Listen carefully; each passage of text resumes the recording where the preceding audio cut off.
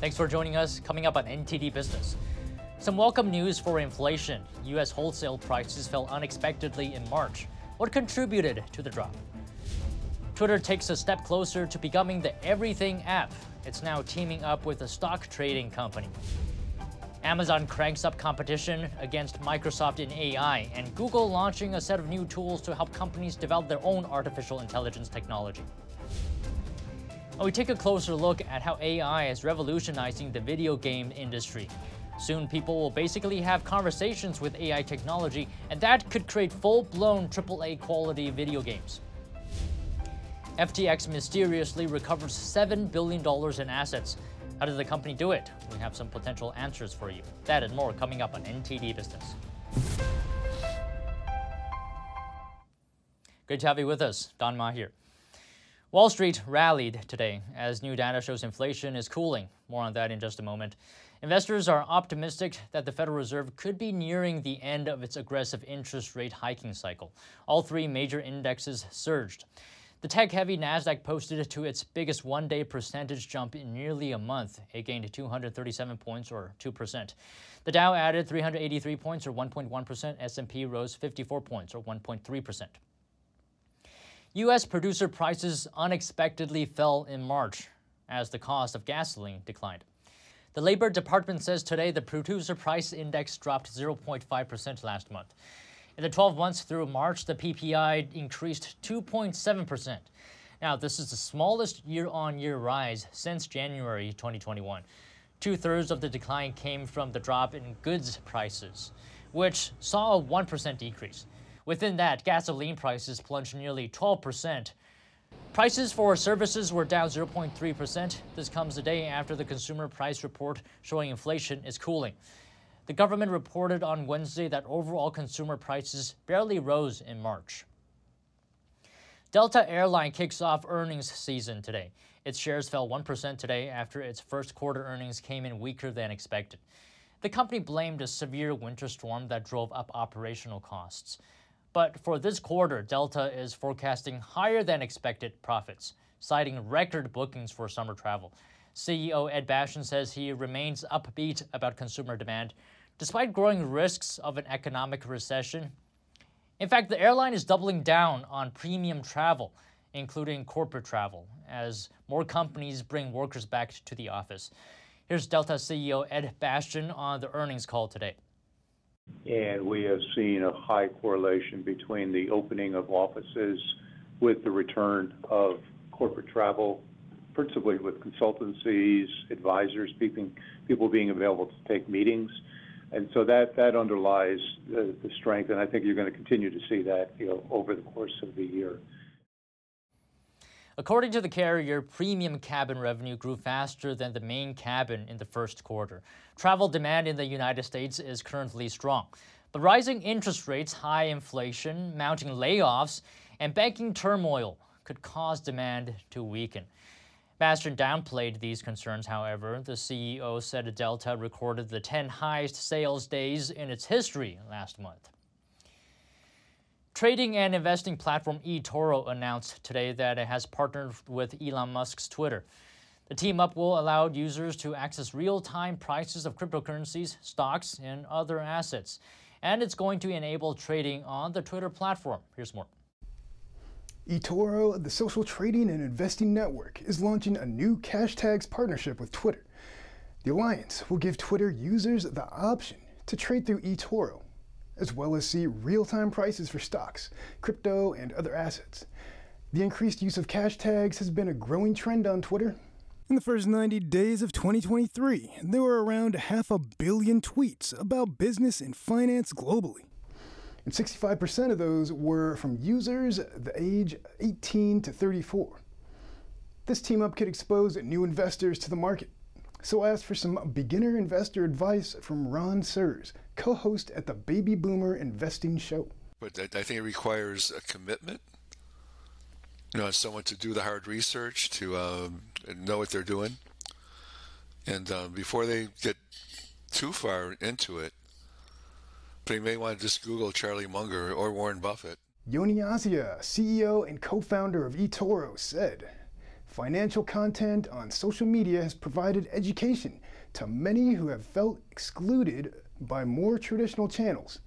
Twitter users were previously able to view real-time trading data from markets, a charting platform, a TradingView, but only on some assets, such as the S&P 500 index and shares of certain companies such as Tesla. Now they can click through the eToro's platform to see information about the asset with added option to invest. Sean Marshall, NTD News. Cryptocurrency exchange FTX has recovered over $7.3 billion in assets. This according to the company's attorney. FTX is also negotiating with stakeholders about restarting its crypto exchange. It's not yet clear whether FTX would use its own funds to restart the exchange or use the money to repay customers. FTX now is also working on a preliminary Chapter 11 plan that would offer the company a path out of bankruptcy. FTX ex-founder Sam Bankman-Fried has been indicted on fraud charges. He's pleaded not guilty. Now, to help us better understand what's happening here, I spoke with someone who's been following FTX closely. Joining me is Robert Salvador, CEO of DigiBuild Software. Now, FTX has announced that its attorneys announced that it has recovered $7.3 billion in assets. How did it recover this? Well, yeah, thanks for having me, first of all. It's kind of a big mystery. So out of nowhere, FTX's attorney came out yesterday and said they had found $7 billion, which is very weird because Sam Bankman-Fried, the CEO and the team around FTX, said they had no money. Sam Bankman-Fried was quoted a couple months ago saying, "I only have $100,000 in my bank account." So the fact that FTX randomly came out and found $7 billion is very suspicious, and we don't know the answers. One of the things that does contribute to some of the money, some of the funds, is the price of crypto has gone up, about 20%, 30% the last couple of months. So part of the money that they have is now that their cryptocurrency they did hold is more valuable. And then the other thing that came out yesterday that's very controversial is FTX is now talking about relaunching their exchange in Q2 of this year, which is a separate problem in and of itself. Right. I mean, crypto rising, does that make up $7 billion? I mean, where did it come from? Maybe just take a guess.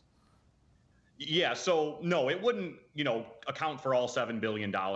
My guess is, and many people who are familiar with this story, is that, surrounding FTX were some of the most powerful people, both in government and business and really around the world. If you remember, there were even ties to Ukraine and the Ukraine war early on.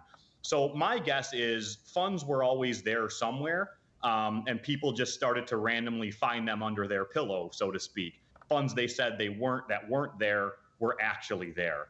So it's really a mystery. If you saw the organization chart of FTX, there were like 50 or 100 different shell companies. So it doesn't surprise me that we couldn't find the money, nor does it surprise me that they randomly happened to just stumble across it. There is a lot of malfeasance going on here, and there has been from the beginning. And also, you mentioned earlier that FTX is apparently negotiating to restart its crypto exchange. Talk a little bit about that. What are your thoughts? Insanity. Yes, so it just came out that along with the $7 billion, FTX and their lawyers and their CEO, the current CEO, said that they are looking at plans to relaunch the exchange in Q2. Now, this is insane from a business perspective because, this is one of the biggest frauds of all time. This would be like Bernie Madoff while he was in jail being like, "Hey, I'm going to start a new fund. Who wants to buy in?" Or it would be like Enron as they were being charged saying, "Hey, we have some new energy stocks we want to show you." No one would allow that. But somehow, some way, these conversations are being allowed with FTX. Since day one, there are people in the FTX camp and in the crypto world in general who were saying the only way to make creditors whole is to reopen this exchange and possibly even create a cryptocurrency token tied to the bankruptcy claims. And so there's ways to do it. I'm not saying I would recommend it. I'm not saying they would have the trust of their users, but there are ways to do it. And so it looks like they're thinking about that as of this time. It seems to me the FTX attorney is pretty confident. It made this announcement, and at the same time, he said the situation has stabilized. Where do you think he's coming from with this? So again, the highest powers in FTX were very associated with some of the most powerful people in government. Sam Bankman-Fried's parents, his co-conspirator Caroline's parents, were very close to Senator Elizabeth Warren and many large Democrat, also Republican, but more Democrat donors. So many people are thinking the only way that they are so confident in speaking about reopening an exchange that 6 months ago, 8 months ago was involved in the biggest financial fraud ever is that they have to have some very powerful backing. Yeah, it's a very interesting situation, but only time will tell. Thank you so much today, Robert, for talking to me. Thank you very much for having me. Amazon wants investors to know it won't be left behind in the latest big tech arms race over artificial intelligence. In a letter to shareholders today, Amazon CEO Andy Jassy says the company is, quote, investing heavily in large language models and generative AI. This is the same technology that powers ChatGPT and similar AI chatbots.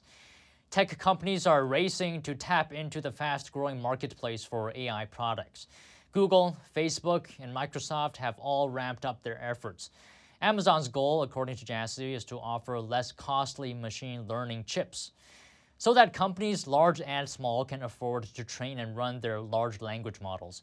In an interview with CNBC today, Jassy also mentioned Amazon's new tool called Bedrock. It's going to be a foundational model that companies can build software on. Most companies want to use these large language models, but the really good ones take billions of dollars to train and many years, and most companies don't want to go through that. And so what they want to do is they want to work off of a foundational model that's big and great already, and then have the ability to customize it for their own purposes. And that's what Bedrock is, which we announced today. Jassy says he thinks Bedrock will, quote, change the game for people. He also mentioned another AI tool in his shareholder letter. It's called Code Whisperer. It can generate code suggestions for developers in real time. And breakneck advancements in artificial intelligence are revolutionizing the video game industry. Some believe that soon, literally anyone can make high-quality video games that currently only big AAA developers can make. Those studios like Nintendo, Electronic Arts, and Activision Blizzard. For example, we can use AI from Blockade Labs to instantly generate a 3D environment. Just type in a short description, the same way people type a prompt into AI chatbot ChatGPT, and the program will create everything. For example, I typed in the prompt, beautiful green forest filled with tall trees, and a blue sky full of interestingly shaped clouds. Then I hit enter. In just a few seconds, I got this. What normally takes a big studio a long time to create, AI can do in virtually seconds. Blockade Labs is also working on letting people draw into a 3D space and then having the AI create the environment based on the drawing. After creating the game assets using firms like Blockade Labs, you can then directly put them into a game creation engine like Unreal Engine or Unity. Right now, if you want to use these engines, you have to learn how to code. But that might not be the case in the future, because these engines are also integrating ChatGPT-like AI systems into their software. For example, popular game engine Unity is working on an AI beta program. An ad for the program showed that you can give the AI prompts like, give me a large-scale terrain with a moody sky, or add 2 seconds of thunder. With all these features, it'll be a lot easier to make a game.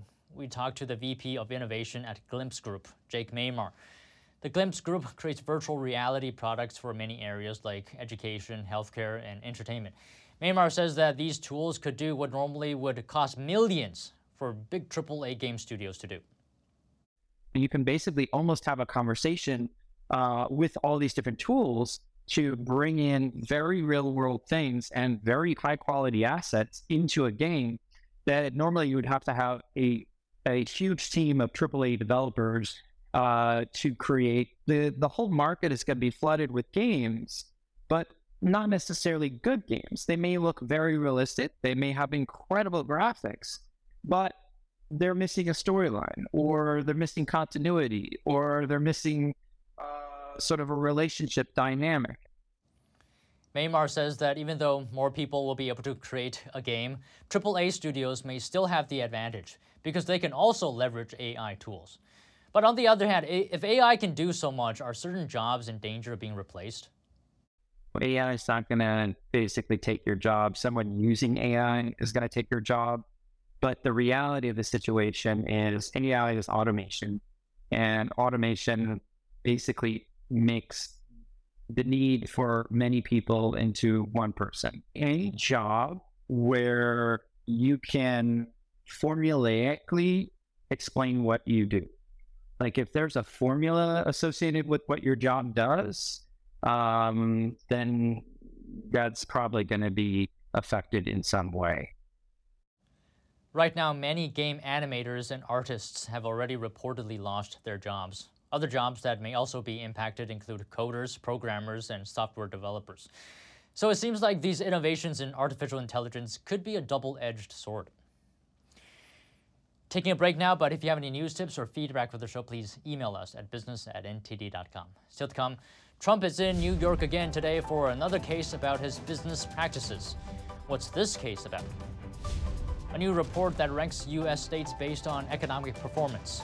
Which states topped the chart and which came at the bottom? That and more coming up on NTD Business.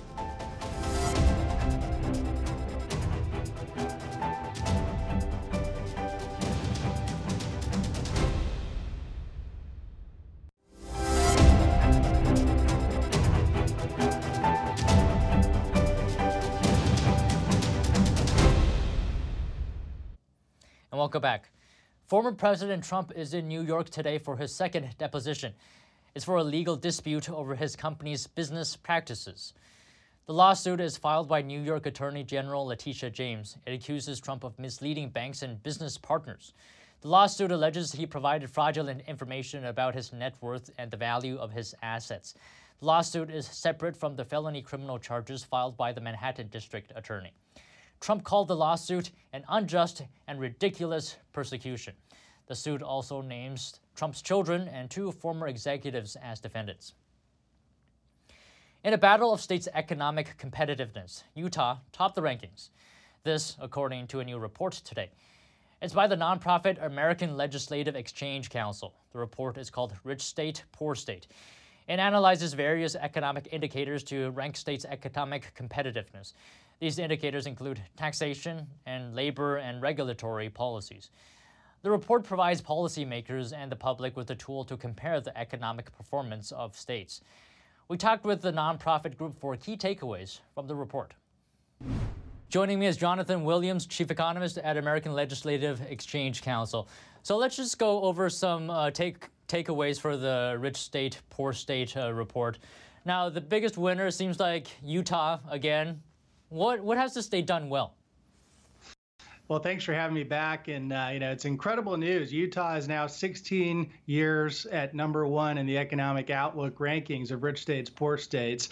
And there's so many positive things that you can point to for Utah over the years. But I mean, a lot of it is just a discipline to continue to get it right each and every year and make even small improvements year over year to stay at the top. And it's an incredibly competitive top when you've got states all across the country looking to cut taxes, become more competitive, grow jobs, and grow their population bases. Utah's, for whatever reason, been able to stay ahead for now more than a decade and a half. And I think, a few of the reasons that we point to in our report, and obviously there's many reasons why Utah does well, but, coming to some of the big ideas are, they've been cutting taxes aggressively now for over a decade and a half. They've already had a flat tax that they put in place just at the start of the Rich States, Poor States rankings in 2007, 2008. They continue to reduce that rate.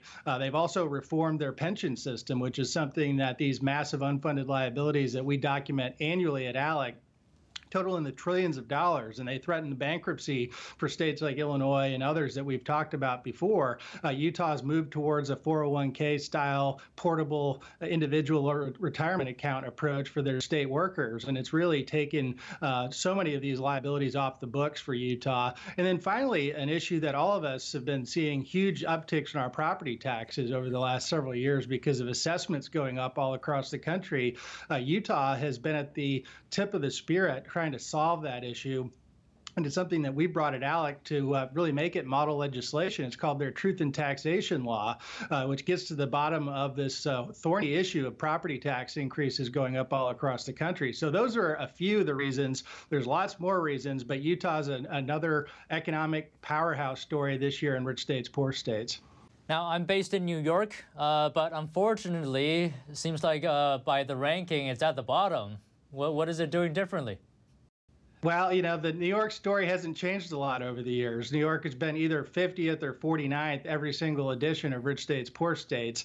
And you don't have to have us to tell you what's the reason. New York is a anti-business, high-tax environment today. And that's why you've seen hundreds of thousands of New York residents vote with their feet, as we like to say, and go to one of the other 49 states. New York has been at the forefront of this out-migration, both from the city and from upstate and other parts of the state. And a lot of that reason is the New York budget is bloated. It spends far too much per capita. And of course, spending drives tax burdens at the state level. And this is something that New York needs to get under control. Now, on an individual basis, the people living in the states that are ranked higher, what does it mean for them? Well, I think it means hundreds, if not thousands, more in their pocketbooks every single year. And that's something that we've seen as the states that have become most aggressive at cutting taxes. In the last 2 years alone, we've seen almost half the states dramatically reduce their personal income taxes. Is really this tax cutting revolution has taken on across the states, and that these surplus revenues that we're seeing based on either federal dollars or natural surpluses have really given at least half the states this ability to become much more competitive, whether that's reducing property taxes at the local level through things like the truth in taxation idea I talked about, reducing sales taxes like in South Dakota where they don't have an income tax to cut, so they had to cut something else, and that was the sales tax, or they're going down the route of cutting income tax rates. And so what that means for the individual is better job opportunities. We're seeing companies relocate from California and New York to other states and move their headquarters or their manufacturing operations. At the end of the day, this isn't all about just, this inanimate, economy in a state. This is about individuals. This is about how people can become better off, and their families and their livelihoods can be better off through better government actions at their state level. Well, thank you so much today, Jonathan, for highlighting the key points from this report. It was a pleasure having you on. Well, thank you so much.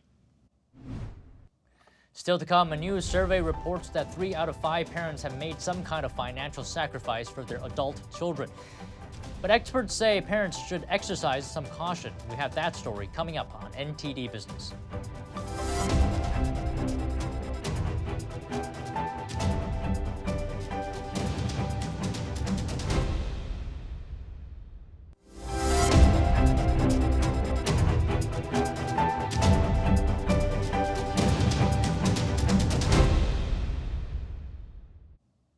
Welcome back. Parents often say they'll do anything for their kids, but it might be helpful to rethink the expression. A new Bankrate survey reports that 68% of parents have made some kind of financial sacrifice for their adult children. NTD's Andrew Thomas has the details on parents and their grown-up children who may still have one foot in the nest. According to Bankrate's recent report, around half of the parents with adult children have sacrificed emergency savings for them. 43% of respondents said this kind of financial help has put a dent in their retirement savings. I know it's nice to help your kids if you can, but there is a risk to helping too much if that's going to deplete your savings and, maybe impact your ability to save for retirement or pay off debt or something like that.